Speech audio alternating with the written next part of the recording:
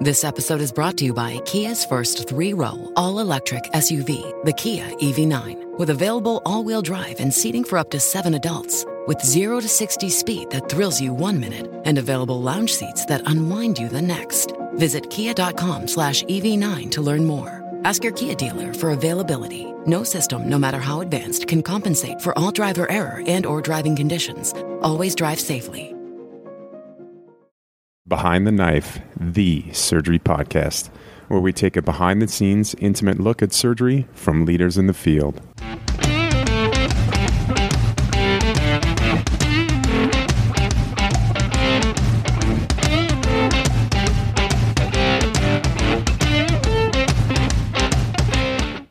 Okay, welcome back to Behind the Knife.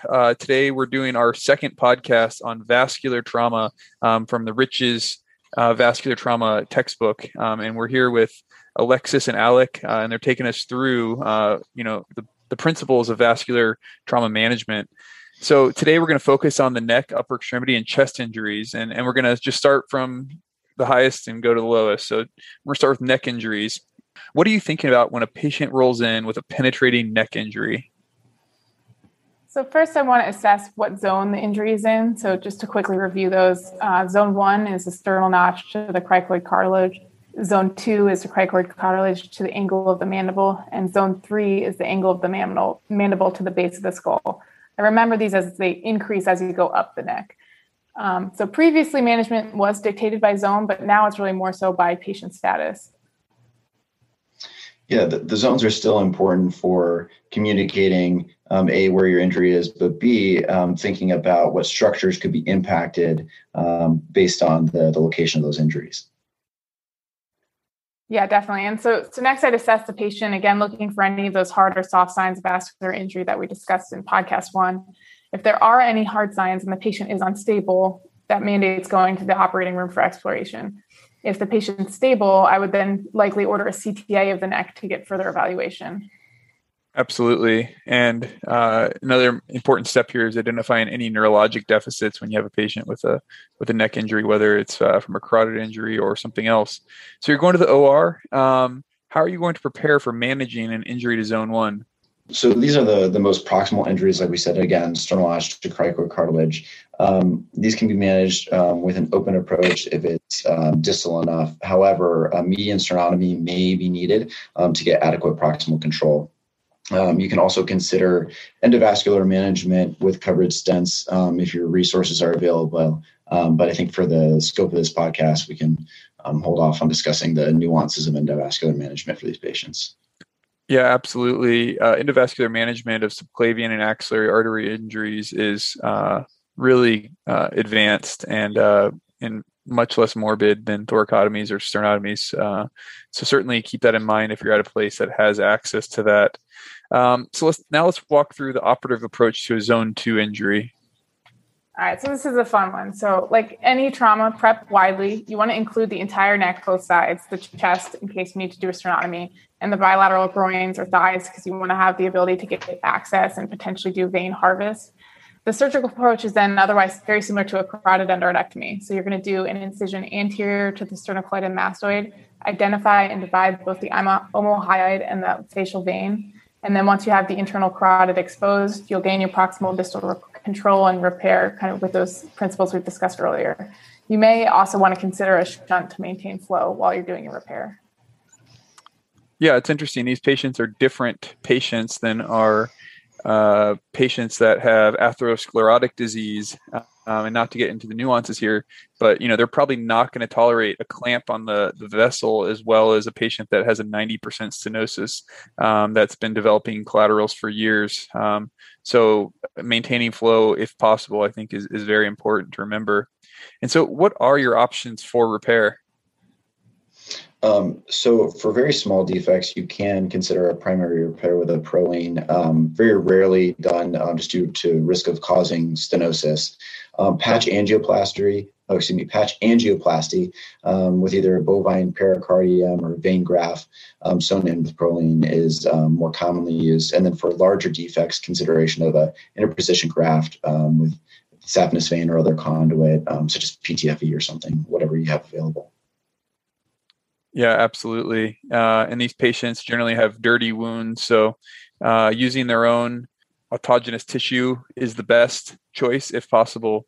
But, sometimes you may have to go with a graft in some scenarios. So how about zone 3 injuries? What are the keys to management in this tough location? Yeah, so these are, again, injuries that are distal to the angle of the mandible. So they're more likely going to be managed endovascularly because of the challenges with surgical access. But that being said, if you're in a situation where you're performing an open repair of a zone 3 injury, maybe it's a more proximal injury, you can use a Fogarty balloon for distal control. That's a nice trick. And it's also a potentially useful trick for a distal zone 2 injury. But again, largely for zone 3, you're going to be hoping that you have endovascular resources available. Yeah, absolutely. That's a really tough place to operate. Definitely can review some of the tips for kind of high carotid lesions for tips on exposure there, but we won't dive into that here. So let's say you have a patient who presents following a high-speed motor vehicle crash and has facial fractures and is now complaining of neck pain. Thinking of vascular injuries in the neck, what would you be worried about? And, what would you do based on the injuries that you see? Yeah, this should definitely be making you think about some sort of blunt injury to your vertebral carotid, given the mechanism and associated injuries. I'd want to get a CTA at the neck to be screening for this type of injury in this patient. Yeah, so definitely high-speed MVC with neck pain definitely requires a CTA because, a carotid or vertebral dissection can be devastating. So outside of this scenario, what specific injuries would lead you to consider a screening CTA?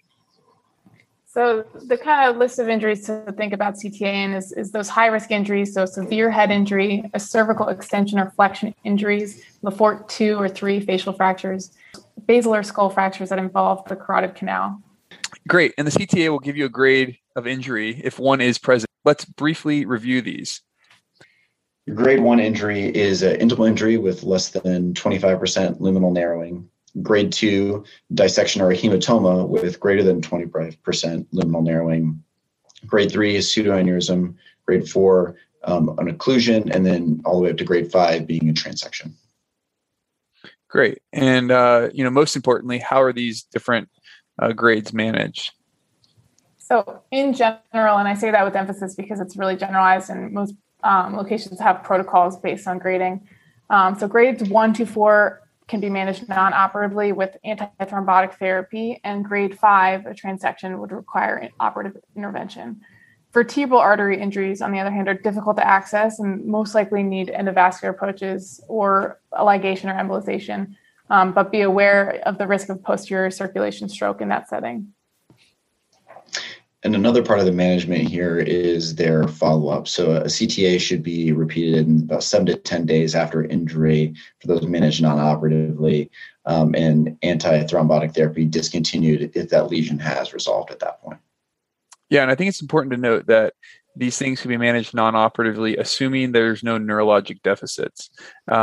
If you have a dissection and they have, a stroke on that side, or a pseudoaneurysm and a stroke, that's a much more urgent situation. Many of these patients are going to be multi-injured patients.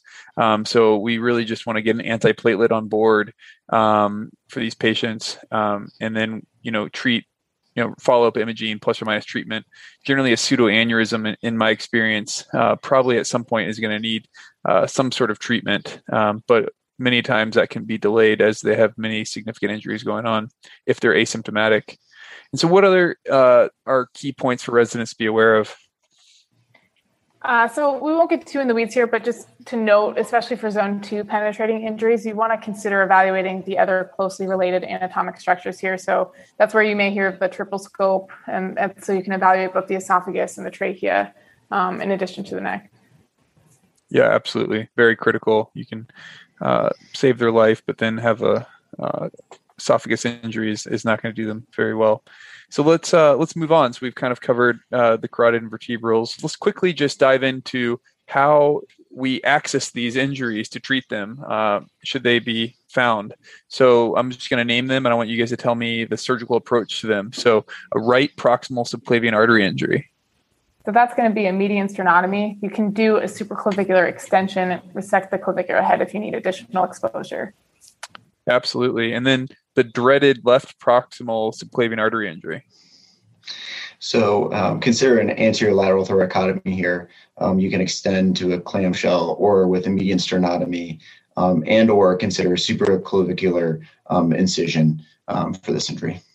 Yeah, I think it's important just quickly for the residents to know that the aorta goes posterior, and this proximal subclavian artery really comes off in a posterior location. So the median sternotomy is not going to get you there. And so that's why the anterior lateral thoracotomy is the better choice for this injury. And it's really just a challenging injury. So how about the mid to distal subclavian artery or proximal axillary artery? So here you can use a supraclavicular incision. You'll divide the sternocleidomastoid mastoid and the anterior scalene. That'll get you to the proximal axillary or the mid-distal subclavian. Again, you can add a clavicular resection or add an infraclavicular incision if you need better exposure. Definitely. And then how about a distal axillary? Lateral infraclavicular incision for this, splitting your pec major and dividing your pec minor. Okay, great. And then how about a mid to distal brachial artery injury? So this would be an incision in the medial arm in the bicipital groove. You want to extend that over the antiputable crease if it's a distal brachial and you need better distal control. And then what about if you're dealing with some ulnar or radial artery injuries? Those are going to be longitudinal forearm incisions directly overlying. Great. Yeah. Use ultrasound, help identify where they are and make your incision. So let's say EMS calls you and they're bringing a patient with a stab wound to the upper extremity and the patient is having significant hemorrhage. Are there any vessels that can be ligated without significant risk? So I'll start from the best to the worst tolerated. If you have a single forearm injury, so the ulnar or the radial itself, with good flow to the palmar arch, and you can verify that with a Doppler, then you can ligate the one injured vessel. That's well tolerated. If you ligate the axillary or the subclavian arteries, that may be tolerated without limb loss due to significant collaterals in the upper arm, but functional impairment can occur. So you want to consider shunting or repair in those scenarios. And you certainly want to avoid brachial artery ligation, as the sequelae of that are likely to be pretty significant. And like we said before, covered stents may be useful for subclavian injuries, but need to be cognizant of not covering any sort of dominant vertebral artery. Yeah, that is sort of the key to the subclavians is those vertebral arteries and where the location of the injuries are. And as many of you know, in vascular, we cover the subclavian artery frequently, as we'll talk about in a little bit here. And generally, the patients do okay, but that's because their vertebral artery still is getting flow. So let's wrap up the upper extremity with some final high-yield thoughts.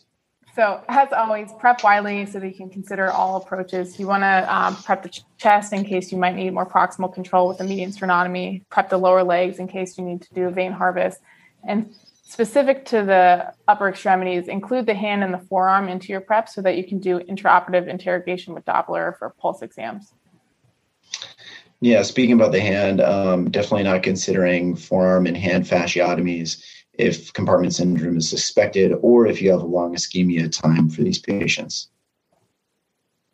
And for the upper extremity, open approaches are likely the best, particularly for the brachial artery and distally. But for junctional injuries, we would strongly recommend an endovascular approach. And I think the final thing to consider for high yield tips is being aware of location of critical structures that run through these areas, especially the brachial plexus, phrenic nerves, things. I know this is not an area that a lot of general surgery residents are as comfortable in, so being very careful in these areas with the brachial plexus, especially as intertwined as that is to the subclavian. Yeah, the brachial plexus is always causing problems. I thought I was done with it when I became a vascular surgeon, and then it's popping back up again in my life. Pulling up to Mickey D's just for drinks? Oh yeah, that's me. Nothing extra, just perfection and a straw. Coming in hot for the coldest cups on the block. Because there are drinks. Then there are drinks from McDonald's. Mix things up with any size lemonade or sweet tea for $1.49. Perfect with our classic fries. Price and participation may vary. Cannot be combined with any other offer. Ba-da-ba-ba-ba. So let's dive into blunt thoracic aortic injuries. So assuming a patient makes it to the hospital, as we know, many of them don't, how do you diagnose and initially manage these? So diagnosis is best done with a CTA. You'll usually locate the injury distal to the origin of the left subclavian. Once your diagnosis is made, the priority is managing heart rate and blood pressure. You want to start a rapid-acting beta blocker, most commonly esmolol, because it's a very quick on and off, and have as a goal systolic blood pressure of less than 120 if that can be tolerated in that particular patient. Definitely. Yeah, this is the key to this. These patients are almost always multi-injured, have many other problems going on.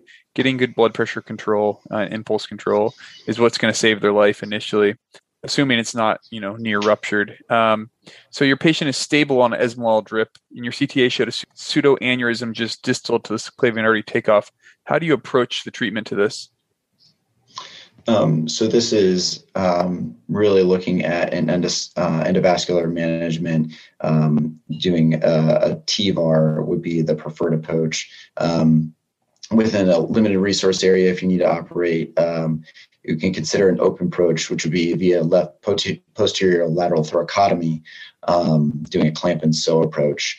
That being said, that's a very big surgery. So you can consider transferring to a center to endovascularly manage that patient. Yeah, absolutely. These patients do fine up to a week after the injury if they have good impulse control, even with a pseudoaneurysm. So getting them to a place that can perform an endovascular repair is definitely the gold standard and definitely should be performed. So what are some considerations when performing a TVAR? Yeah, so appropriate stent sizing is important. And you also want to consider whether or not the left subclavian is covered, as we discussed above. This is tolerated in most patients. However, if needed, the carotid subclavian bypass can be performed if they develop steel. Another thing to make sure patients are aware of is that lifelong surveillance is required for these patients, especially if they have any stent-related complications. So given the resident level, we're so involved in discharging of patients and making sure follow-ups are completed. So making sure that patients are aware that they really need to be on top of seeing a vascular surgeon regularly for this. Yeah, much more detailed conversation on this in a previous podcast with Dr. Rasmussen. I highly recommend people go listen to. And the one thing I'd add to this, the considerations for TVAR, is intravascular ultrasound is critical. It helps you measure the size of the aorta and locate the injury tear in treatment. So intravascular ultrasound really is a standard of care with this. Great. So we kind of covered the blunt aortic injury, impulse control, and TVAR when able. So let's dive into some of the last parts of this episode here, the cardiac, great vessels, and pulmonary injuries. Let's say you have a patient rolling in with an injury to the box. Describe what that means and what you're concerned for. So the box is described as the location between the nipples from the sternal notch to the xiphoid process. And an injury here really raises your concern for injury to the heart. Right. So the patient rolls in and you immediately notice JVD, as well as low blood pressures. What are you worried about? And following the C ABCs, what do you want to do to evaluate this? So I'd be concerned in this patient for cardiac tamponade, given the injury location and presentation. If you have ultrasound capability, considering a very quick EFAS to look at the heart and seeing if there's fluid within the pericardial sac. So as you go to grab the ultrasound, the patient suddenly loses pulses. Now what? That's what you get for walking away from your patient. So you've got this penetrating injury with loss of pulses in the ER. I would go to the ER thoracotomy or the left anterior lateral thoracotomy at this point. So that's an incision between the fourth and the fifth ribs. And once you're in the chest, you check the pericardium. And if evidence of tamponade, perform a longitudinal pericardiotomy staying anterior to the phrenic nerve. Following that, you deliver the heart, and that will allow for cardiac massage. So then after that, you'll want to clamp the descending thoracic aorta. So you want to make sure you're retracting the lung superiorly, identifying your aorta. You'll be incising the pleura over the thoracic spine. And then placing your clamp across the aorta there, being sure the clamp is fully around the aorta. And then you should see some improvement in perfusion to the heart and brain. And a really important thing to note when cross clamping is to do everything in your power to avoid injuring the intercostals, because they come off the aorta posteriorly, and if they're injured and you get reperfusion to those vessels, you can have a really hard time fixing that problem. And then as far as the exposure in that area, you may need to divide the inferior pulmonary ligament to get the lung up and out of the way. So keep that in the back of your mind here. Yeah, great. Well, you guys made a great save there, and the patient regains pulses, and you get to the OR. You now notice there's a small injury to the left ventricle. What are some of the principles of repairing an injury to the ventricle? Again, in general, for the left ventricle or the higher pressure system, I want to perform a pledgeted repair with a permanent monofilament. So that's usually a 2-0 or a 3-0 Prolene. And that's either with mattress or running suture, depending on the injury size. Yeah, absolutely. What can you use for a pledget if you don't have official pledgets on? Your scrub tech says I have no idea what you're talking about. Yeah, so something to consider is using the pericardium. It's right there. You've already had to open it to get it, to get visualization of the heart. So taking a chunk of that to use as a pledget is pretty quick and easy. Yeah, absolutely. And a pledget just distributes the kind of tension of the suture across a wider area, so it doesn't pull through the muscle. For the listeners out there that aren't quite familiar with pledget, but very, very helpful in cardiac injuries and sometimes friable vascular injuries. So definitely. So how about injuries to the atria or right ventricle? For the atria, I clamp the injury and then start a running or interrupted suture depending on the size of your injury. Same thing with the Prolene. Be careful here, given the thinner walls of the atria when you're sewing. And then for the right ventricle, the repair is pretty similar to the left ventricle. So 2-0 or 3-0 Prolene with a mattress or running. But depending on how the heart holds the suture, you may not need a pledget here.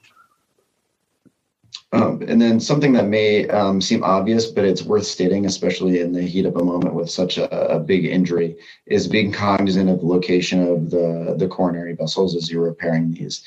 You definitely want to avoid accidental ligation here. So considering a U-stitch to keeping your repair out of the way of the coronary is very important.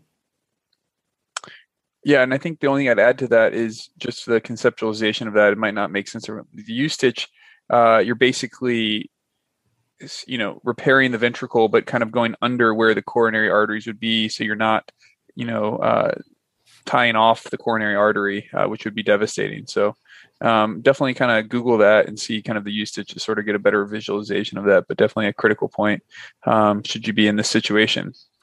So, good. And following a cardiac repair, be sure to get a post-op echo to rule out any valvular injury and assess the function once they've had an injury such as this. So as we wrap up here, let's change the scenario. Let's say you're doing a resuscitative thoracotomy. Instead of tamponade, you see a major lung hemorrhage. What can you do in this situation? So this can be temporized with hilar clamping or a lung twist. To do that, note you have to have already mobilized that inferior pulmonary ligament that Alec was talking about. You can also consider in a real damage control scenario just packing the chest to get you to the OR.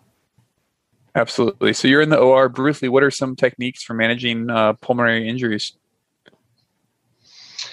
So for these, depending on the location, especially if it's in the periphery, you can perform a stapled wedge resection. If it's more centrally located, you can do a tractotomy.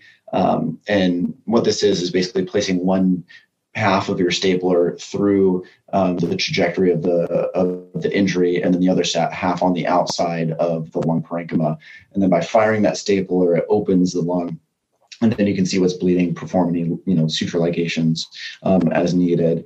Any other larger, repair of the lung, I think would be getting a little bit outside of the scope of this kind of podcast. Yeah, definitely. So with the lung injuries, the bleeding, You have your options of the tracheotomy, the stapled wedge resection, or the suture repair.